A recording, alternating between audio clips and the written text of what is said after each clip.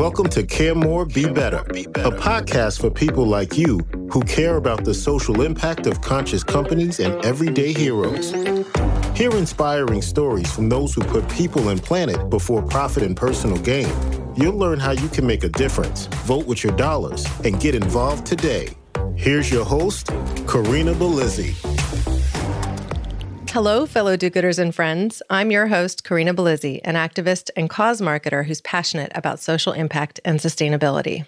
In this episode, we are going to talk about food, the need for food scarcity, and hunger. These are challenges many people face each and every day, and so many more are facing now during the COVID pandemic. We're going to talk about caring for people in our communities and showing love through giving. We will hear about incredible people who have been brought together through the love of food, community, and giving. We are going to talk about Lasagna Love. I'm thrilled to be joined today by the accidental founder-in-chief of Lasagna Love, and that's my parlance, not hers, Rhiannon Men. Rhiannon is an experienced consultant who works in the nonprofit, public, and private sectors. She has spent her career helping organizations address critical challenges. She's passionate about social impact, and when COVID-19 hit, just had to help people in her community.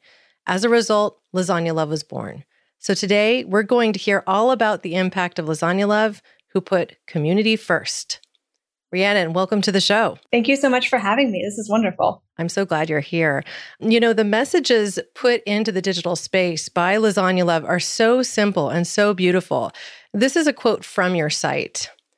Feed families, spread kindness, strengthen communities. When you become a part of Lasagna Love, you're joining a movement full of people who want to weave kindness back into the fabric of our everyday lives. Tell me, how did it all get started? Oh, well, even though I don't use that title, what you said, accidental founder-in-chief, it's appropriate because Lasagna Love was a big accident. It is. So this all started back at the beginning of the pandemic, which I can't believe was almost a year ago at this point, where we got back to San Diego. We were abroad. We came back, I think, 24 hours before they closed the borders, and everything in California just shut down when we got home. We saw challenges in our own business coming to a standstill. I was hearing stories from other moms in my community. Some of them lost jobs early on. Some of them all of a sudden had kids at home and were like, how am I going to work remotely? And what does that even look like? And now I have kids 24/7. And is it safe to go to the grocery store? And just so many feelings of stress and uncertainty. And I wanted to do something, but volunteer opportunities were also shut down. You couldn't even at that point find a blood bank to go to. I just sort of started to think, okay, well, what do I love doing? What can I contribute? And my passion is cooking. I love cooking. It's my happy place. So it felt like a really good place to go during this time of stress and uncertainty. And so my toddler and I just started making extra meals. And we posted to a few moms groups on Facebook saying, hey, if you're struggling, whatever that looks like for you, let us drop off a meal to you. Contactless, it'll be safe. It's interesting because I was expecting the response from moms saying like, yeah, sure, like, please come by. That would be awesome. But I wasn't expecting other people to get to message saying, hey, like, I don't need a meal, but are there enough families to go around? I'm feeling helpless too. How can I help my community? And so it really grew organically, where it started with just me and Cimarine, and then we had 10 women in San Diego, and then 50, and then people in other cities seeing their friends post that they were cooking lasagnas for neighbors and saying, that sounds like a great idea. And so it grew very much city by city, person by person, to where we are now, which is over 20,000 volunteers in all 50 states with an incredible volunteer leadership team. And we've delivered over 30,000 meals, and we're matching anywhere between 2,000 and 5,000 families a week, which is just mind-boggling to me. The thing that you said at the beginning of your explanation here, that you basically put it out there to say anybody who needs help. I think that's an important distinction, because right now it can be a very challenging thing to admit that you even need help. Myself personally, I often find I'm perhaps the last to raise my hand and say I could use some assistance, right? Like, you get so used to, in this mom mode, just doing and helping everybody and go, that there may be a point where you just feel crippled. And at that point, you don't know necessarily who you can reach out to. I've been in those, mommy groups on Facebook in the late hours of a night, scrolling through and seeing initiatives similar to this, not exactly the same, but really also saw then that women were reaching out to one another and saying, well, what can I do? Oh, well, do you need laundry picked up? I could take care of that. Or I'm running errands. Can I support you? because some people even had limited transportation, or they had something just come up where they suddenly couldn't get to where they needed to go. I think that's really great. So I wondered if that was a conscious decision at all, or if it just kind of happened organically.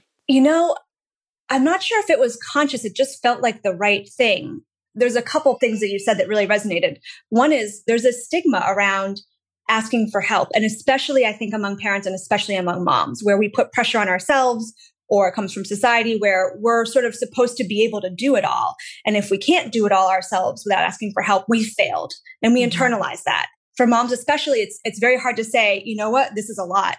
During the pandemic, there's a lot of research, there's a lot coming out. There's some articles recently about the emotional labor on moms and parents, and the number of moms and parents who have had to voluntarily leave the workforce. It's estimated about 1.4 million, because all of a sudden now they have childcare responsibilities and they're trying to do distance learning and they're trying to navigate all of this. And it is too much. Most people, when they think about struggling, they assume financial need. One of our core values is we have zero judgment. One, we want to empower you to ask for help because we know how hard it can be. So how do we make it easier? And that neighbor to neighbor connection, it's sometimes easier to say yes to a neighbor than it is to try and go sign up at a food bank or a nonprofit, or it's easier to say yes to someone who offers help than to go out and ask for it. So we try and make it super visible and very much we're here, share this widely. Anybody who needs help, sign up. But the second piece of that is really around being zero judgment and saying struggling does not just mean financial ever, but especially right now. Struggling means I'm burned out. My mental health is suffering. I'm overwhelmed. I just don't have time to make dinner tonight because all of this stuff is happening and I don't have mental space or the energy to stand in the kitchen, or I'm immunocompromised and I'm scared to go to the grocery store. So we've heard so many different reasons why people have reached out. And we want to make sure that no matter what struggling means to you, it really is struggling in your words, not in anybody else's definition of the word, but in how you identify and what struggle is for you in this moment, COVID related or not. Well, I think back to what happened last spring. And for us, our daycare shut, right? So suddenly our 3-year-old and our 6-year-old have to be home with us. I was in the middle of graduate school. I work for 2 clients. My husband works full time. Thankfully, I work from home, but having the kids home and trying to do that at the same time would have been impossible. I had to reach a hand up and say, hey, a friend of mine who just moved across the country, would you want to maybe move in with us and help me take care of the kids? She had literally just moved to Florida. And she's like, well, I just moved here thinking I was going to get a job working in a restaurant or something, and now they're all shut. So yes, I'll come back across the country to live with you. And thankfully, we had the space. We could make it work. We were able to cover her finances and give her a stipend for taking care of our kids, right? And had enough space to make that happen.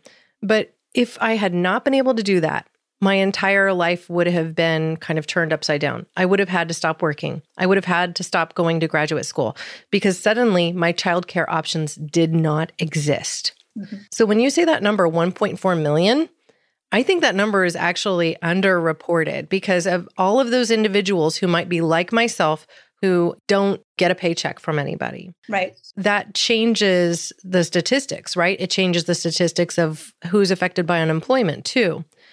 And thankfully, by the end of 6 months, the daycares are open again and we're able to go back to some sense of normalcy. In fact, my son is going to start in-person kindergarten next week, which I'm just thrilled with. Because he needs that. Their instruction via Zoom is just not it, right? He's struggling learning to read. And we're trying, and we're doing whatever we can to support, but it's different. It's not like a college kid or a high school kid learning over Zoom, which also isn't always ideal. So I thought about that moment and I was like, there are moments where if I hadn't had that in-home support, I would have been at my wit's end going I can't cook another meal. I want to supply healthy food. I would absolutely have been a consumer of this product, asking for some lasagna love. As far as what you've shared so far, you said over 30,000 meals have been delivered, but you're talking about a lasagna tray, right? A meal is a lasagna tray. So that's 8 meals or more. Depends on how old your kids are, probably. Yeah. My husband is like, 2 servings of them at least. And I have to say, it's one of my favorite comfort foods. As you got started with these lasagnas, did you think about expanding into anything else? Like, well, maybe we'll do taco night or something. Even though it's called Lasagna Love, and lasagna is still very much at our core, I think there's something about lasagna that just says like, hey, I made this from scratch. I care. It's warm. It's cheesy. It's, you eat it and you feel better. You eat it as a family. I picture like a big, Italian family around the table, all like joking and passing stuff. So lasagna definitely is a symbolic in a way, but also is tasty and a comfort food. But we have plenty of people who are volunteers who don't want to make lasagna, who don't like lasagna, who have family recipes. A lot of people have branched out. So we have some people who make enchiladas. We have people who will make mushroom stew, people who do vegan meals or chicken thighs. So we do like kind of change it up. And we also have people who have been cooking for at this point a year and might be a little bit bored of making lasagna. So there's definitely a spectrum, but we try and work with the family to know, okay, like what are your allergy restrictions? What works for you? Are you okay if we make something that's not lasagna? So if their heart was set on lasagna for the reasons we talked about, then that's definitely what they get. But we have started to branch out, at least like a little bit, not like officially, but people here and there will do other dishes, which is nice. Yeah, well, I think about the things that make lasagna great. It's always better the second day, like when you reheat it. It's like all of the tomato sauce gets more sweet and it just is so divine. But a lot of people also have dietary restrictions. That's one of the things that it got me thinking about. Like, oh, well, I guess you have some limitations because, well, you're not going to get past the gluten. You're not going to get past the cheese. There's a big plant-based movement. So I wondered if you had like plant-based mamas coming into the fold saying, we're going to go ahead and do this a little differently and make something that's a vegan lasagna. So I've made a vegan and gluten-free lasagna I made cashew cheese from scratch to mimic the mozzarella. We, did something, we did like a tofu scramble in place of the ricotta. We used lentil noodles instead of the regular pasta noodles. And it tasted good. It's for sure possible. Or I've also done zucchini noodles in place of like the regular lasagna noodles. And it's awesome. So lasagna is so flexible. There's so many different pieces that you can pull and replace that I think there's a lot of opportunity. Yeah, definitely. Now, if somebody was interested in getting involved and making some lasagna or maybe enchiladas or getting that special soup together, that family recipe, how do they go about that? So it's super easy, which is part of, I think, why it's grown so quickly is that we've made it very accessible. So if you're interested in volunteering, go to lasagnalove.org. There's a button on our website to volunteer. You fill out a form and basically just tell us what works for you. So how often do you want to cook? How many families do you want to cook each time? Do you want to just make like regular lasagna, or could you also do vegetarian or dairy free? Or, do you have a kitchen that's set up for nut allergies? You put all of that information in. We sort of store that. And then every week we run like a matching process where we match volunteers with families. And we do that based on how far you're willing to drive and what you said you were willing to cook. And did you sign up to cook this week, once a month, once a week? It's super, super easy. And then we have a community on Facebook where you can ask questions. And it's a ton of just really kind, generous, amazing people who are all here because they do want to weave kindness back into their communities and they do want to help families. And so you get that piece of it as well. But it's super easy. Now, you mentioned that matching process. That sounds like it could be an administrative nightmare. So I'm wondering if there are some technological tools that you're using to help make that process easier. We've had to. So one of the really crazy things is just how quickly we've scaled and how quickly we've had to put systems into place. I think ordinarily a nonprofit has time, or like a movement has time to grow, whereas we were kind of thrown into the fire where back in September, we had 500 volunteers and then we were on the Today Show and all of a sudden we had 5,000 volunteers, which is a lot more. And so we, originally when it was just me and a few people, I had built a whole system on like Google Sheets and the tools that I knew, right? But with that kind of growth, we had to really think through, okay, what are like the true technological, like innovative solutions that we can do to replace all of the man hours that are going into matching? Because it's really nice to be that connected to the process, but also not sustainable if we want to keep up with how many people want to be involved. We built an entire volunteer software portal. That's the portal where everybody signs up through to volunteer. It's where recipient families sign up if they'd like to receive a meal. We partnered with an amazing group of graduate students at MIT who wrote an algorithm for us that basically automates the whole matching process. So it looks at the data from both sides and says, okay, this week, like here are the 2,000 to 4,000 matches based on driving distance and allergy requests and who signed up and all of that, and optimizes and tries to make sure as many people get fed as possible. We have an amazing volunteer software developer who built the whole portal for us. His wife is a regional leader in the organization. I mean, a couple interesting things. One, yes, the technology, right? Like we had to have that. Right. Is it perfect? No. But is it infinitely better than Google Sheets? Yes. Well, because that would have been really difficult to scale and it wouldn't have been perfect, where the algorithm is going to be closer to perfect. So it'll be more likely that something won't get overlooked, or you'll minimize the drive time that each person has because you've matched better, right? That's the whole thing. Yeah. So it's definitely increasing efficiency, but also we can match people across the entire United States in about 2 hours.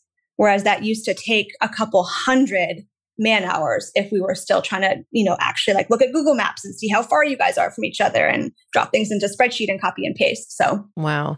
Well, that's really great to know. And I'm curious how long it took to go from the more manual process to this newer, more innovative one, even with all of those volunteer man hours. We had the idea around probably September, October. I think we started actually building the tool in November, and then we launched in January. The thought process to actual launch date was probably 3 or 4 months. Wow. Which was actually really pretty fast quick for software.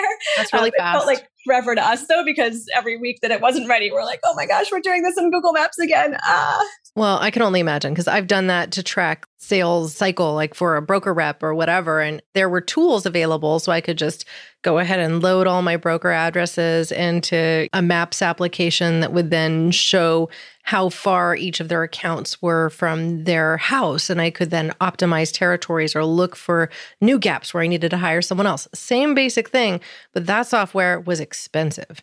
And so I was just trying to figure out how you might have been able to accomplish this, in such a short time. I mean, you basically started up and then bam, within a matter of months, you're serving how many dishes a week? On a weekly basis, you've said you've delivered 30,000 lasagnas, roughly? In the early days, we were around 100 a week. And then somewhere around November, we started to hit 1,000 a week. And now we're matching close to 4,000 a week. Wow. The theme that I notice keeps coming up in Lasagna Love, and part of what's enabled us to grow. So it's not just the software itself, it's this idea of I'm calling it fractional volunteer leadership, right? So we have so many volunteers with incredible skill sets who are excited about donating their skill sets to Lasagna Love rather than just their time making lasagnas. So we had a software developer happy to build this. We have volunteers who have held leadership in huge organizations who have volunteered to be regional directors and help get a whole part of the country going. We have volunteers in marketing and branding and partnerships who are now our business development team, right? So whereas many organizations basically can only grow at the same rate that they can get fundraising, we've been able to grow exponentially because we have an incredibly strong volunteer leadership team of people who are donating high level skills to help move us forward and make strategic decisions. And it's a really powerful model that I wonder if we're going to see more of. Well, this touches on some of the topics I've covered in earlier podcasts, like when I was actually interviewing a good friend of mine, Violet Anna Leiby, and she started this company called The Giving Cake, right? And all of the profits from the cupcakes she makes go to local charities in Santa Cruz County. She started it because she felt like she had to give back, in much the same way that you started Lasagna Love because you felt like you had to give to your community, right? Like the same sentiment is there. And at the end of that interview, I was asking her, what can people do? What can they do to get involved? I mean, is it just donating their time? And she's like, absolutely, that's it, right? Because you have skills that other people might not, that a not-for-profit in your area, hey, they might not be able to afford to hire somebody for those skills, but they still need the work done. And they need the work done as much now as they did last week and last year.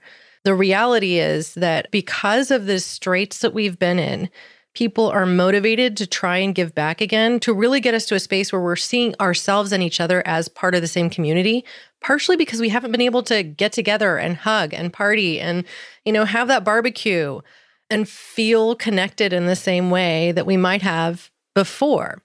So I think now is the time to get involved. And the message I keep hitting on as we continue recording these shows is just that one person can make a big difference.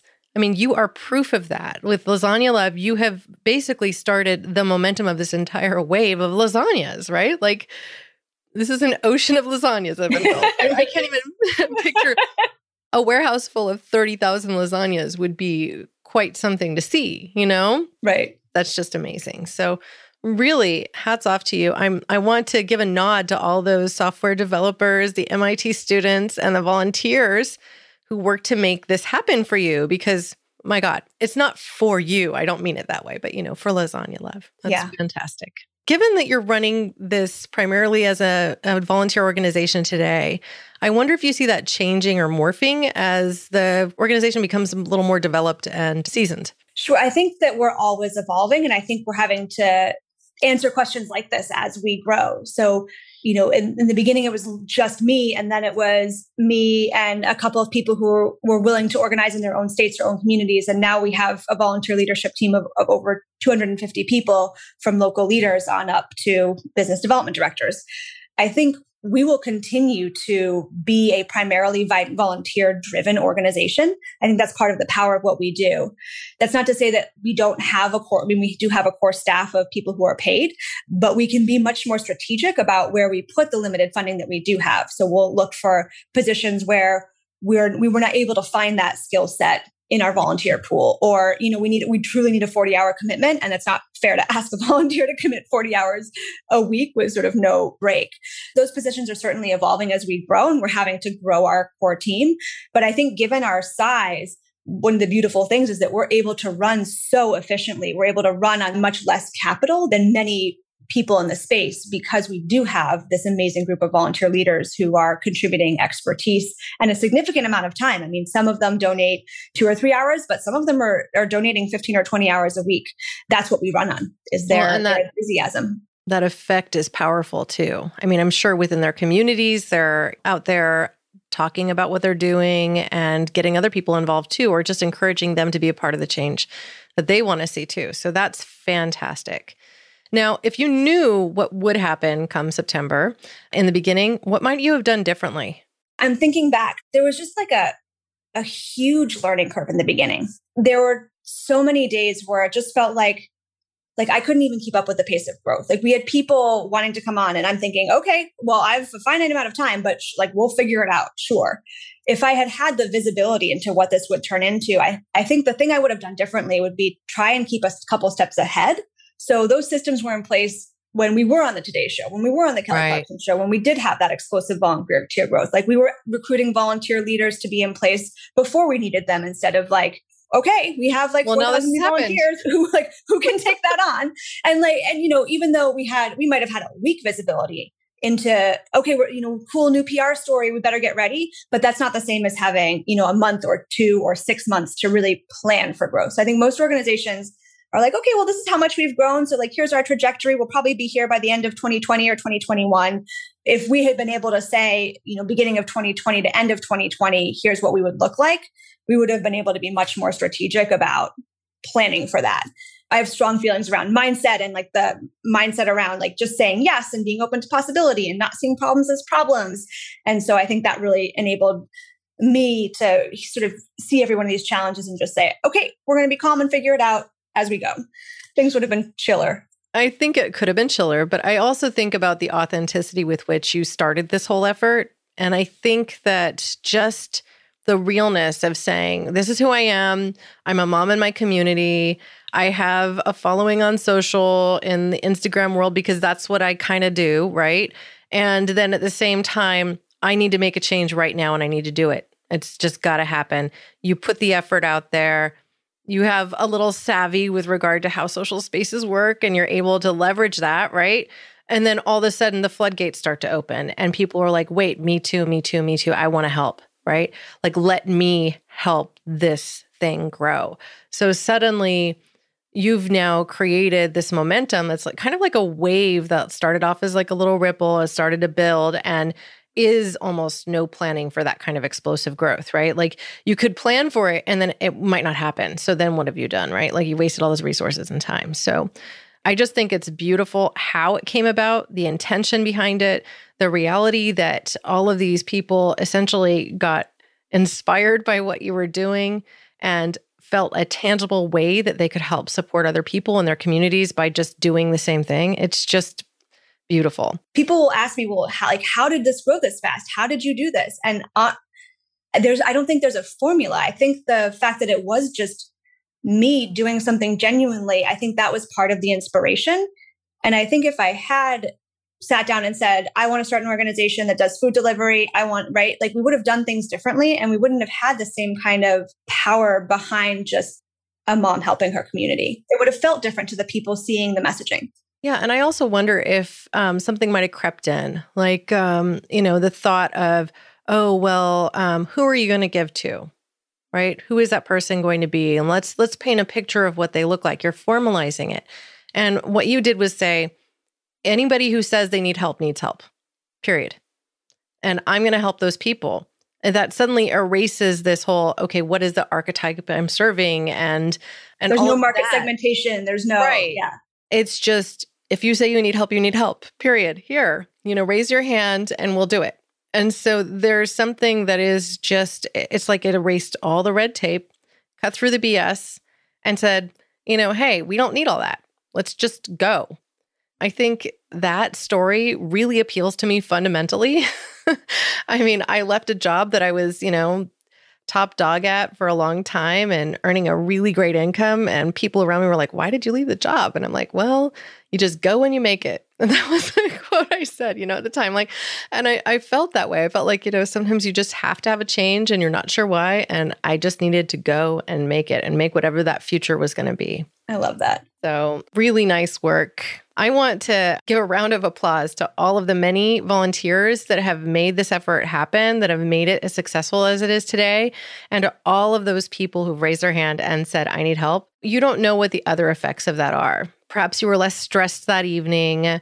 Perhaps you were better with your kids. I mean, I think we've all had these moments where we're a little frazzled and didn't ask for help and had a really awful night for that, And then what was a ripple effect from that? On the other side, if somebody shows up at your house with a lasagna, I'm betting you had a good evening. That's all I'm going to say. So are there any questions that you wish I'd asked that I haven't, or anything that you would like to say in closing? I think the only thing, and we touched on this a little bit, but I can tell you from the stories that we hear from volunteers that being a part of Lasagna Love is just as impactful for them as it is for the families that we deliver to. So you say, dropping off a lasagna to somebody who's struggling, like there's an emotional impact that night. Their life is a little bit easier. They didn't have to worry about dinner. They feel cared for and loved and like they're a part of a community. But we also hear tons of stories from volunteers about how being a part of this has given them purpose, has helped with their own mental health during the pandemic, has given them a community. And I think that's really powerful. And I think we're very much broadening we're not just a meal delivery program anymore. It's a kindness movement that has an impact on genuinely every single person who's involved, whether it's the family or the volunteer. And we're starting to see that kindness have a network effect where we get stories from recipient families now saying, oh, like I had leftovers, so I brought them to my 93-year-old neighbor who's homebound. Or just this past week, we had a gentleman email saying, thank you so much for the lasagna. It was delicious. I actually ended up paying my neighbor's heating bill upstairs as a way of paying it forward. So we're hearing that Lasagna Love, yes, is about food and connecting, but it's also about putting kindness out into the world and watching it spiral, watching it ripple, watching it grow. And I think that goes back to what you said at the very beginning of really weaving kindness back into the fabric. That's how we're going to achieve that, is one lasagna delivery at a time, but then seeing what that does in the future. The metaphor that you just shared of weaving kindness back into the fabric. I've always felt that way about making lasagna, because when you make a lasagna, it's almost like you're weaving with noodles. It's just such, I think, an eloquent way to think about, making food or making a meal. And the same sort of thought comes to mind for me when I do something like make enchiladas, right? It's the amount of tactile touch. It's like you're literally putting your physical love into the food that you're making. It's not something that's just magically happens in a half an hour. Like you have to pre-cook the noodles and then you lay each of them out after doing the layers of ricotta and everything else. And it's just a beautiful expression of kindness and an expression of love. So I think choosing lasagna was probably a very wise choice. It's a wonderful, lovely food to make. It feels like you're giving even as you're making it. And perhaps that's the Italian in me, but I think it's universal. It's a food that takes that kind of physical labor to it, just like, the enchiladas. Any other sound bites you want to leave before we move on? No, I really appreciate the conversation. And I love talking to you. It's just so many cool things come up when we connect. Yeah, we'll have to do it again. I want to hear about where things go in the next 6 months because this whole COVID thing isn't over. And I am a firm believer that this movement is here to stay. I agree. Now, I'm going to link to lasagnalove.org in the show notes, and you'll see an update on our action page detailing how you can get involved with Lasagna Love. Just go to caremorebebetter.com and click on action. I invite all of you to join the conversation and be a part of the community we're building here. You can follow us on social spaces at caremorebebetter or just send us an email at hello@caremorebebetter.com. And remember, this podcast is not backed by people or companies that we feature. Our purpose is simply to put more good into the world. If you like what we're doing, you can support the show by sharing it with your friends or by donating directly on our site. Just visit caremorebebetter.com and click the donate button. Thank you, listeners, for being a part of this pod and this community, because together we really can do so much more. Thanks for listening to Care More, Be Better, a podcast for social good. To make sure you never miss an episode, subscribe, rate, and review wherever you listen to podcasts, and share with your friends to help us reach more people and spread more social good.